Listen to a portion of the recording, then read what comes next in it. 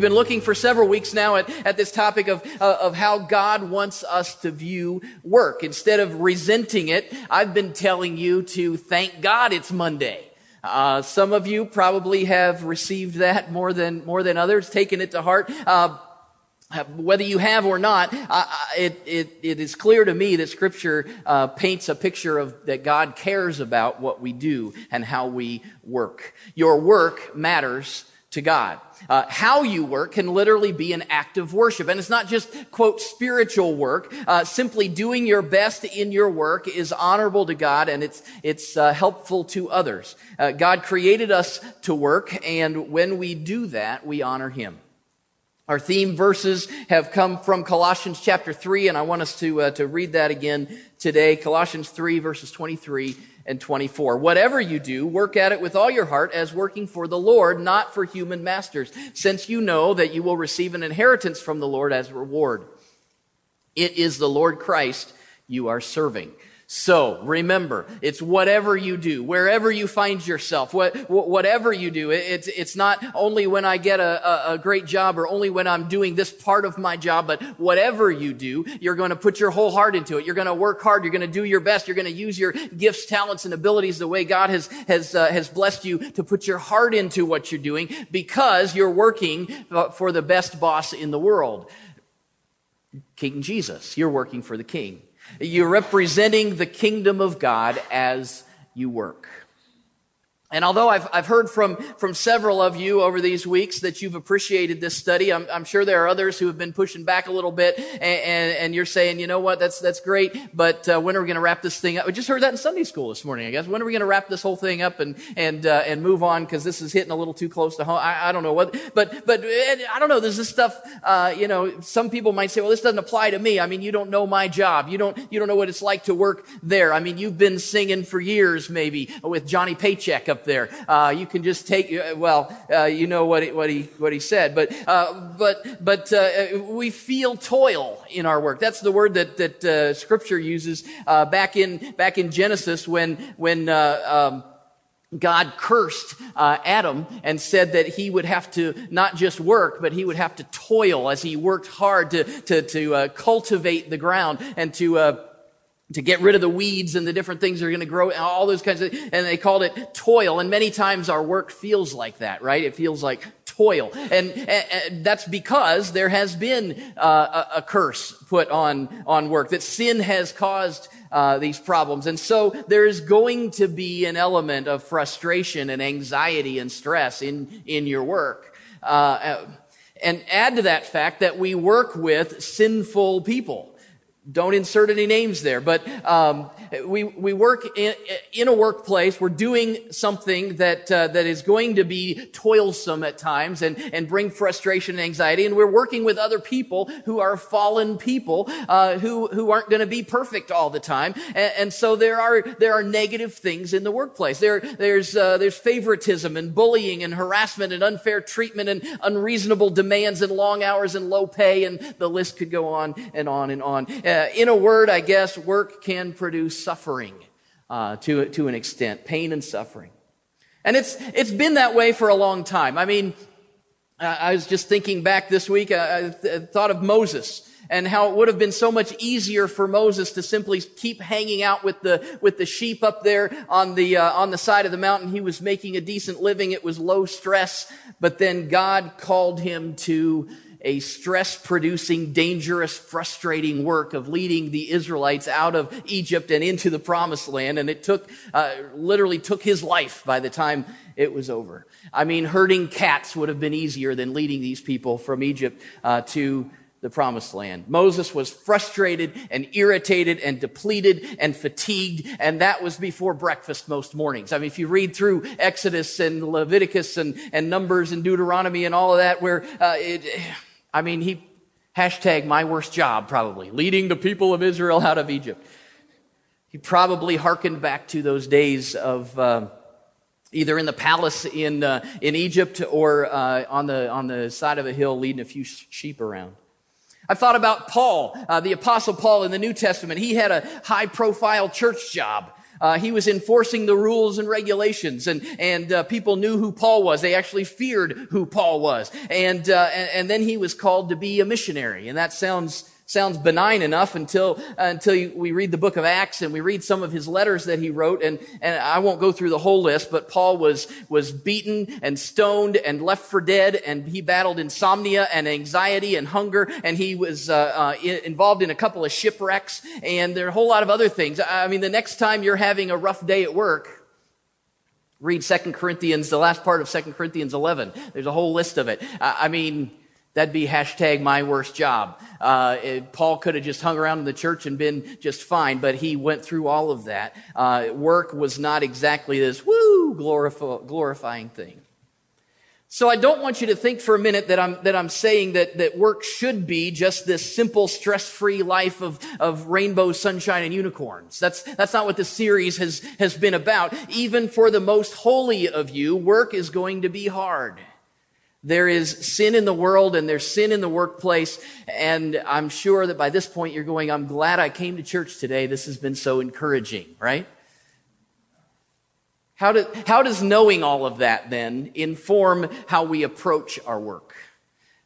I think most of all, the way that we respond as God's people, as part of the family of God, God's children, the way that we respond to the inevitable difficulty and suffering at work is a witness to God and to His kingdom.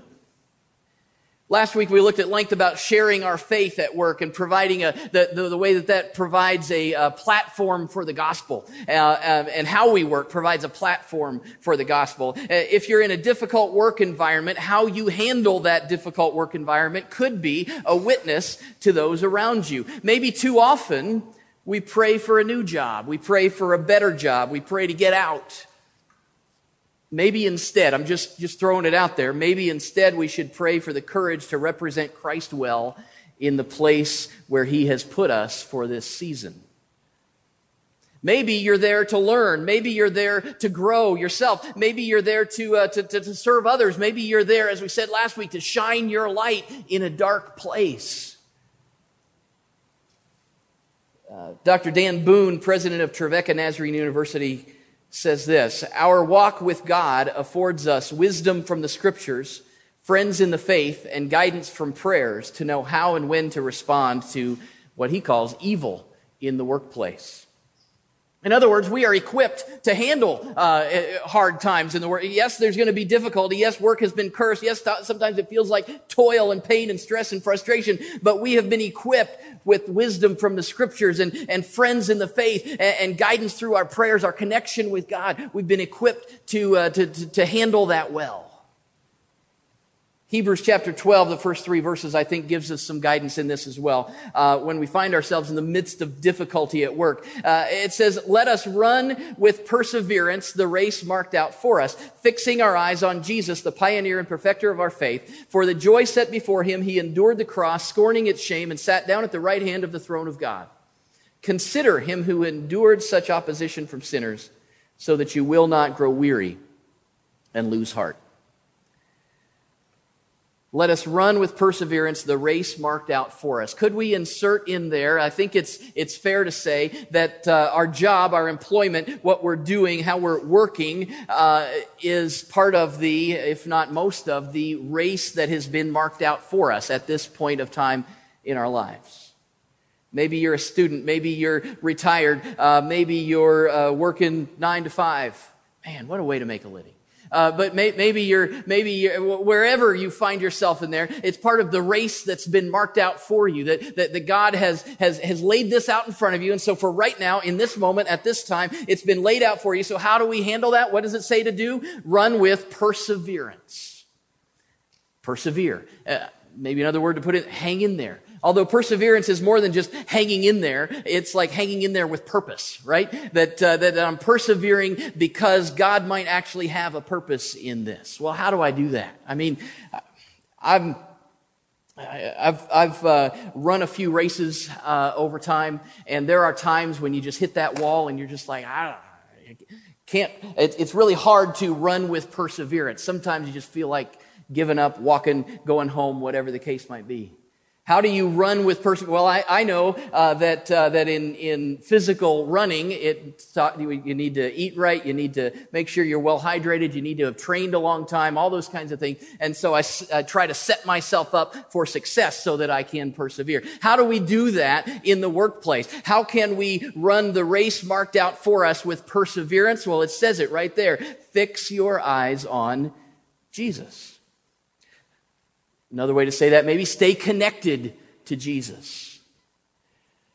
Your faith in Jesus and his sacrifice for you is so much more lasting and significant than the issues that you might be facing in the workplace or at school or wherever you find yourself. Consider Jesus' job for a minute.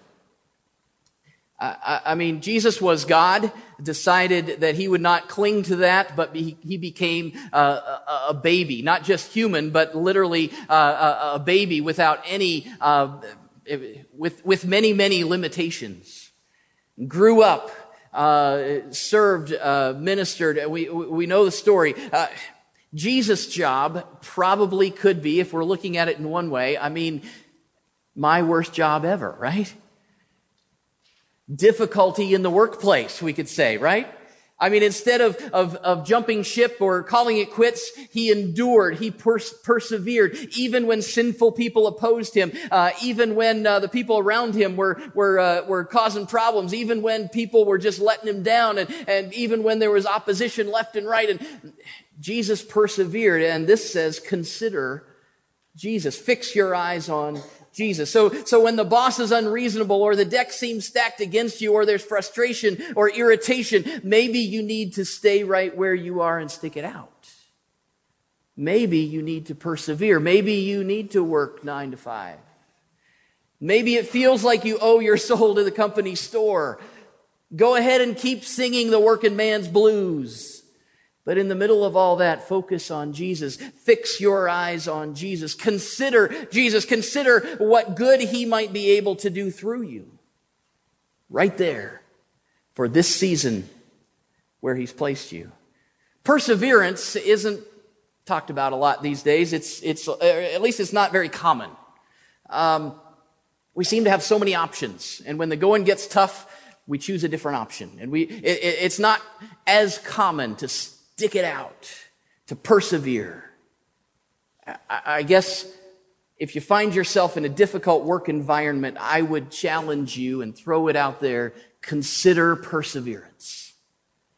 Part of that means consider Jesus. Fix your eyes on Jesus. What he might want you to do through you, how he might want to grow you and change you, how he might want to use you in the lives of others in that place for this time.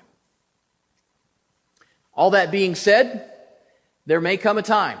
There will always be a time when your job will end, right? Whether you retire or you find another job, or your boss tells you you're going to find another job, whatever the case might be, your job is a temporary thing. And so I want to talk a little bit today, too, about how to sense God's direction and leadership in looking for a new job. Finding a new job. So some of you might find yourself in that season right now. If not, you probably will at some point. I don't know if you realize it or not, but it is a relatively new concept to find or choose a job. For most of human history, people work to survive. You worked because you weren't going to eat if you didn't. You worked because you needed to protect yourself from it wouldn't matter whether you were able to eat or not, because something or someone would come in.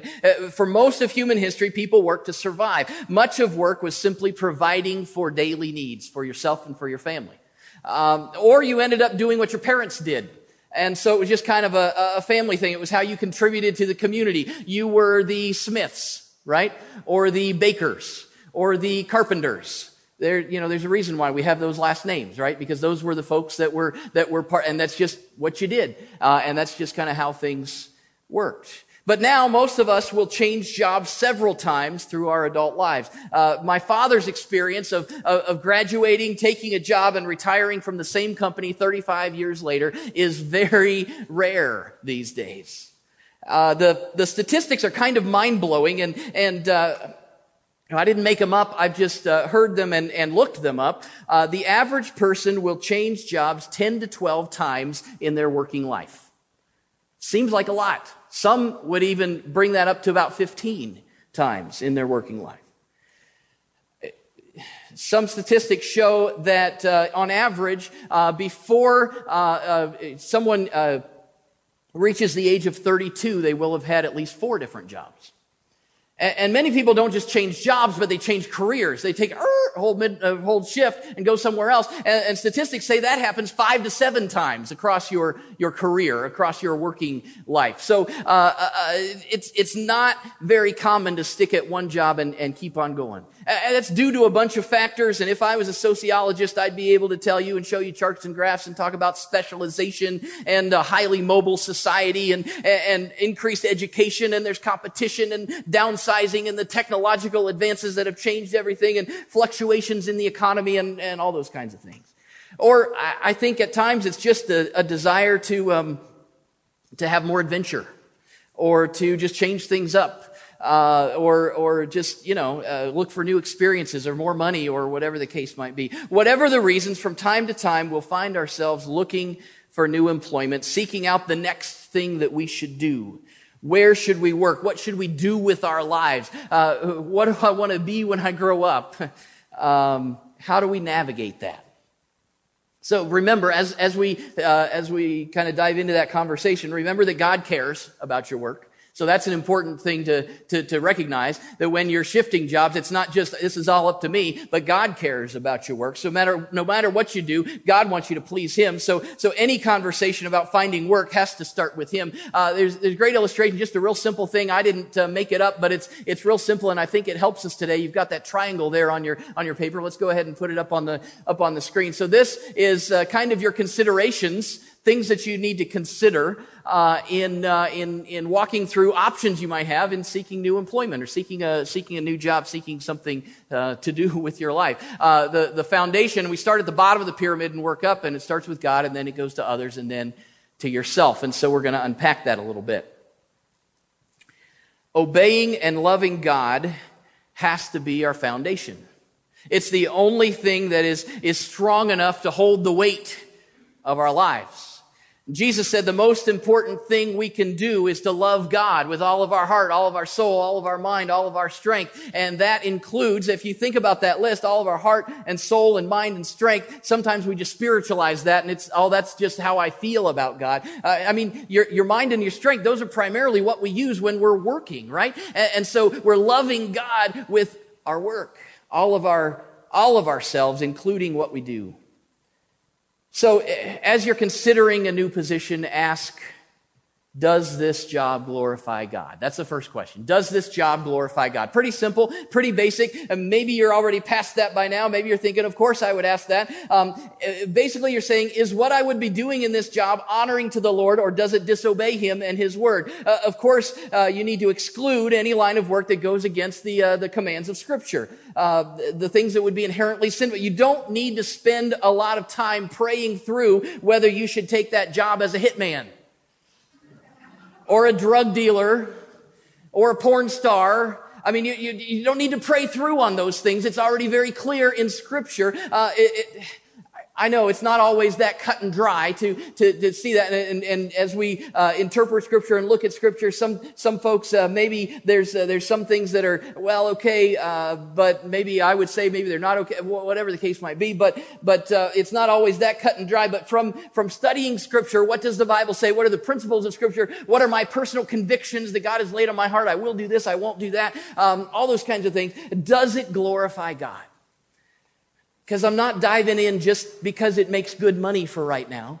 Does it glorify God? Part of that question, still at the bottom of the pyramid, at the foundation there, part of that also involves asking if the job allows me to live a godly life. That's a little bit different. Some jobs might be morally fine, but they demand so much of me, my time, my attention, my mental capacity, whatever the case might be. They might demand so much of me that I would have to neglect other areas of my life that I feel like God has called me to. So consider how working at this new position, maybe, or changing position somewhere, consider how that would affect your relationship with your spouse, or your relationship with your kids, or other relationships in your life. How would that affect that? How would that affect your ministries at church? How would that affect your ministry and involvement in your community? How would that affect your personal time with God, your time with His Word, your time with God's people? If the job will cause harm to your relationship with God and would cause harm to the other responsibilities that He's given you, it's probably not the right choice. Now, in saying all of this, I think this is also some way to consider our current position, right?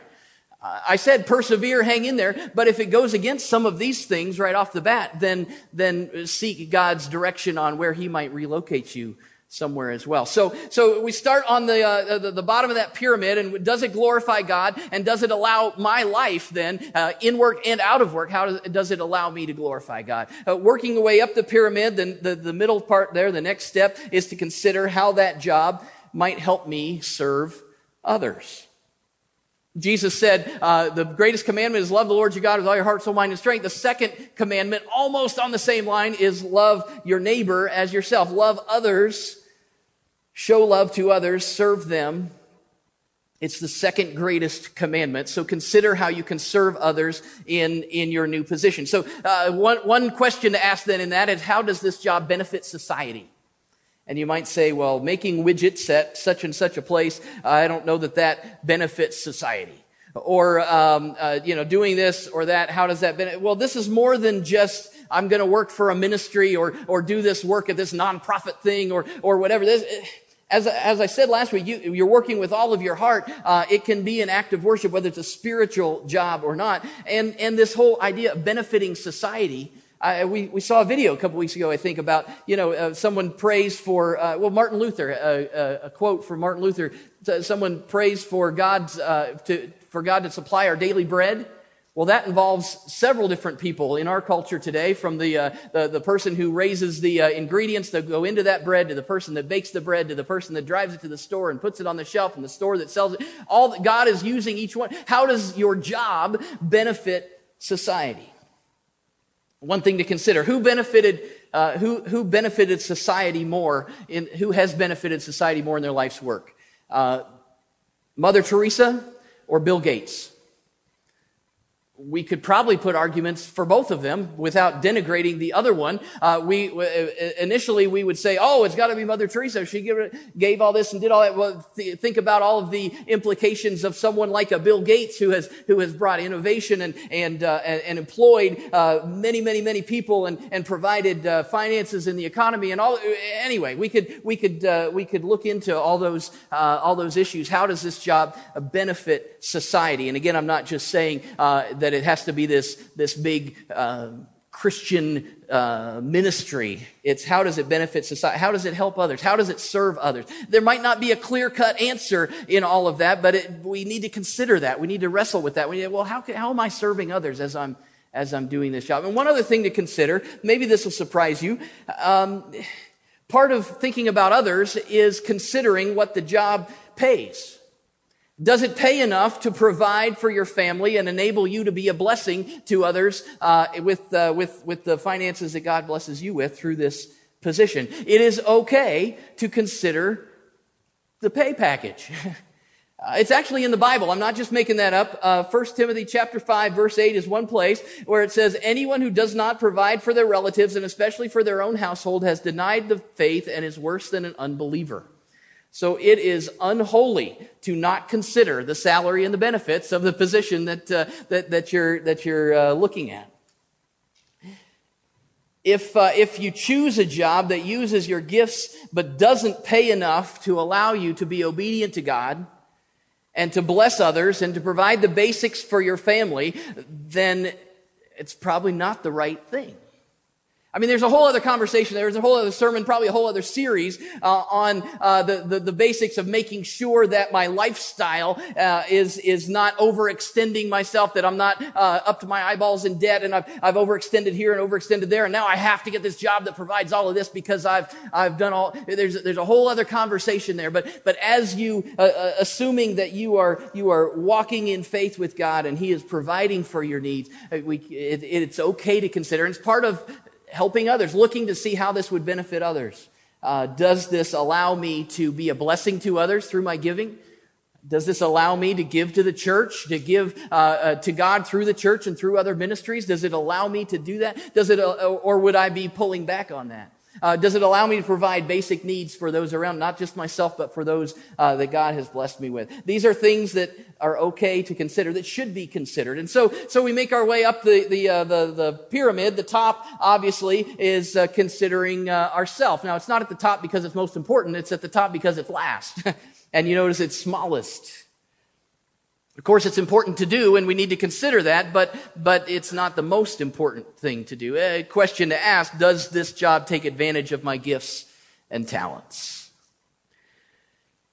I say that, and I think that's important, but this can also get a little bit tricky too. So on the one hand, you have been created by God with gifts and abilities, and many times God places us in positions to do good work within our giftedness. So He's made us this way, and we enjoy this, and we're good at this, and so we find a position. Those are where we gravitate to, and that's great. That's in the Bible, in the Old Testament, there in Exodus, a great story of God directing His people to build the tabernacle.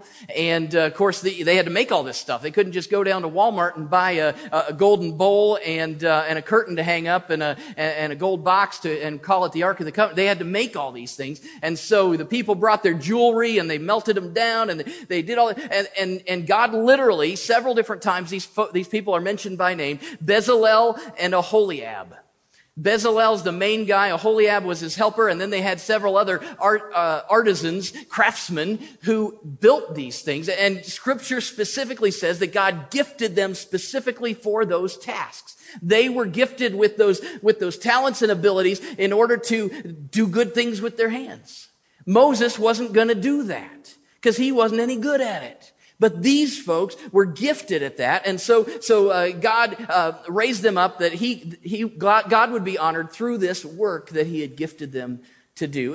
There are probably many examples. I think of Joseph, who was a gifted leader in the Old Testament, helped the people of the entire Middle East region during a drought as he was a leader in Egypt, and how God had orchestrated all of that, and God had given him gifts and talents and abilities to work all that out and to be this leader, second in command in Egypt for years. Think of Daniel, who was led into exile, and yet he was this leader, young man that earned favor in the sight of the king and worked in this foreign land, and yet worked with his gifting as he honored God. He was doing good work in the palace. This is extremely popular these days in business and leadership circles, strengths-based leadership, and how we need to work out of our strengths, and emphasizing the importance of finding what your top strengths are, and then working in those things, and finding other people then when you figure out what your deficits are, you pull other people in that might have those as strengths, and together you make a great team and accomplish great things, and that's not a bad thing to do.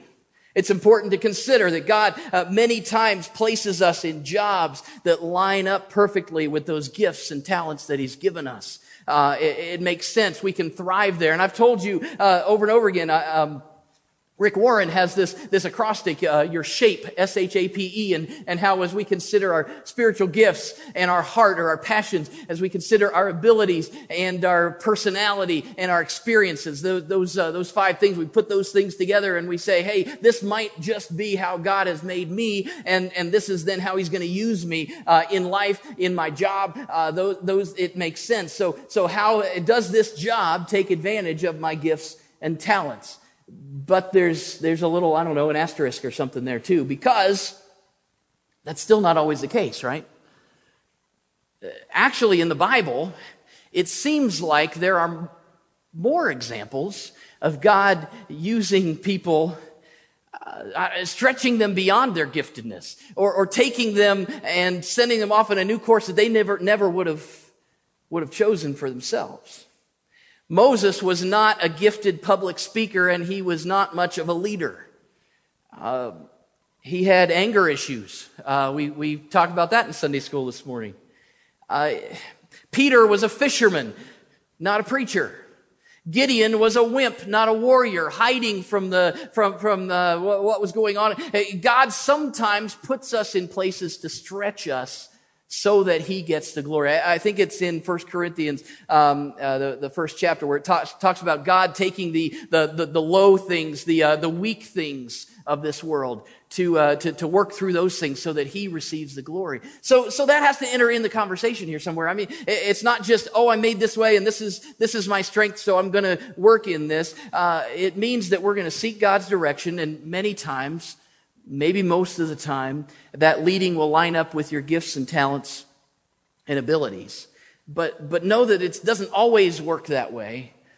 I think this works best in hindsight. And maybe you find yourself in this position, then here, and then over here, and then over here, and then over here. And you kind of look back and you say, you know what, there's this thread of, this is who I am, and this is how God used me there, and this is how God used, but there's this thread of how God used me along the way. So think about your gifts and talents and ability. And something else to consider as we're at the top of this pyramid is am I going to find fulfillment in this work? Is this work going to bring me joy? I mean, it's nice to have a job that you enjoy, right?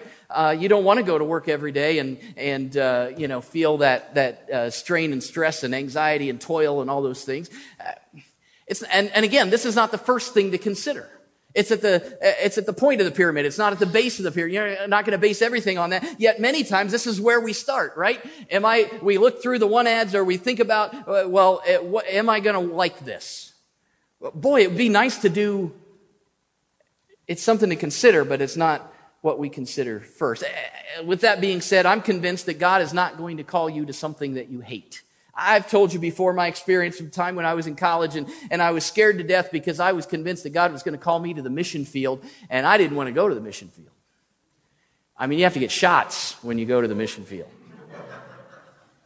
And you have to eat bugs. You can't kill them, right? You got to I guess you kill them and eat them, or you just guard against them. I don't know. Missions. No way. Come on. But I was convinced that if God was going to get all of me, he wanted to just get me. And so he was going to make me miserable if it was the last thing. And so you've got to go get. And it took a conversation with a wise missionary as I said, I might be. I mean, I'm called to ministry and it might be missions. And he through that conversation and interview and discussion, basically he told me, probably not his exact words, but he told me, God is not going to call you to something that you hate. There are times when God massages our desires and our thoughts and so over time, as he calls us here, we align ourselves with him, and it becomes something that we love instead of something that we resist. But God desires our joy and fulfillment. I have come, John 10:10, I have come that you might have life and have it more abundantly. Abundant, vital, vibrant life. That includes our work. So, it's something to consider. What am I going to enjoy? What am I going to find fulfillment in? Funny thing about a pyramid, though. Go ahead to that next one, Kevin. What happens when you turn a pyramid over? Thunk, right? Doesn't work very well. It's a top. I guess it's a dreidel, right? That's what a pyramid is upside down. A lot of times we try to do this, though, right? When we're looking for, whatever decision that we're making. But in this case, as we're looking for a job or what God wants us to do next, a lot of times we make a pros and cons list. Oh, how is this going to benefit me? And how's that going to benefit me? And this would be good for me and this would be bad for me. And we consider, is this going to bring fulfillment? Will I like this? And then maybe we consider the pay package. And then at the end, we might say, and God, if this is wrong, shut the door. That's an okay prayer to pray at somewhere along the way in that process, but I hope that we spend a whole lot more time on the foundation of the pyramid being, does this glorify God, and does this allow me through my life to glorify God? How to glorify God through our lives, to consider the bottom of the pyramid first, to consider how not just my work, but my entire life, how I can be a traitor, not a traitor, as in going against the government, traitor as in trading. Maybe consider our employment, our life's work, our impact. It's not just about where we're going to collect a paycheck or how we're going to provide the money for our next thing that we think we need, but maybe we need to trade in what we might think is most important for what God thinks is important. So are you making choices with your time and your money and your passions and your pursuits, your abilities? Are you making choices that are kingdom-focused and not just self-focused? And how does that impact your approach to work? Sure, work can be toilsome and stressful and full of anxiety and Fix your eyes on Jesus. Consider kingdom things. Put God at the base of your life. Found everything on Him. Don't become weary and lose heart. Run the race with perseverance, the race that has been marked out for you. Hang in there. Follow God's lead. Father God, we go from this place to our community, to our homes, many of us to our jobs in the next day or so. Lord, we want to please and honor you through that. Lord, we know that there is stress and anxiety and pain and suffering associated with the things that we do in this life at times. Lord, I pray that you will take your word and help us to apply it to our lives, that we can put our foundation on you.